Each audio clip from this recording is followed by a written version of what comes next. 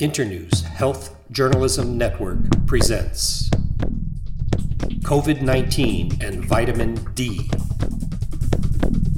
Dr. Jaya Sridhar. So if you take vitamin D, for instance, it's called the sunshine vitamin. Everyone knows that because the body naturally makes it in the presence of ultraviolet light.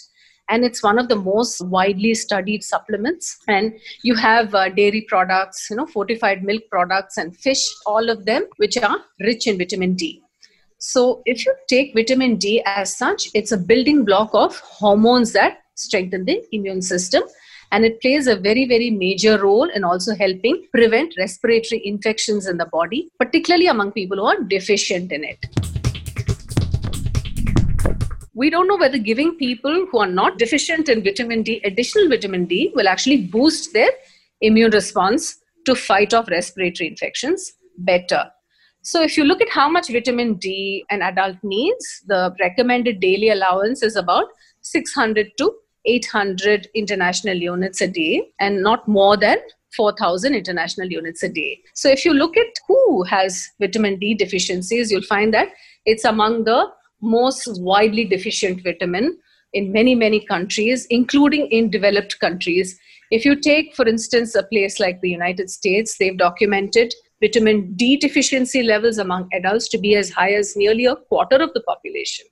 And this goes even higher in a cold place like Canada, where sunshine is relatively less at around 37%. And the level touches about 40% in some European countries. And the older one is, or if someone already has a health problem, such as, for instance, if the person has a kidney problem or someone's on dialysis, such people will have a greater tendency to have a vitamin D deficiency.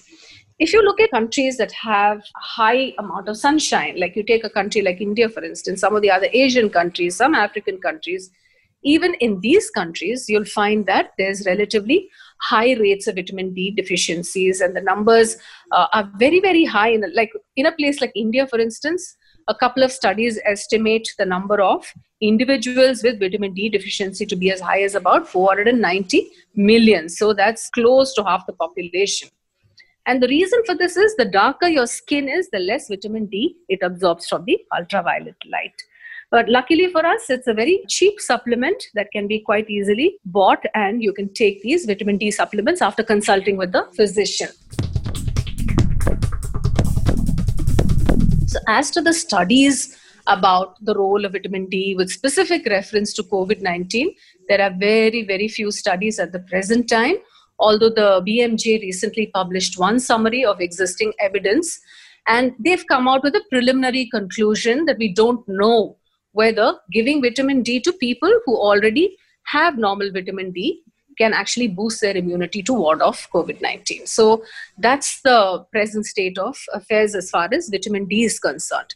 But if you consider the extensive levels of vitamin D deficiency in the population and the very important role it plays to help the immune system fight off respiratory infections, it makes sense for governments to start putting in place quick interventions to provide vitamin D supplementation on a population basis to these people to help them fight SARS-CoV-2 infection better.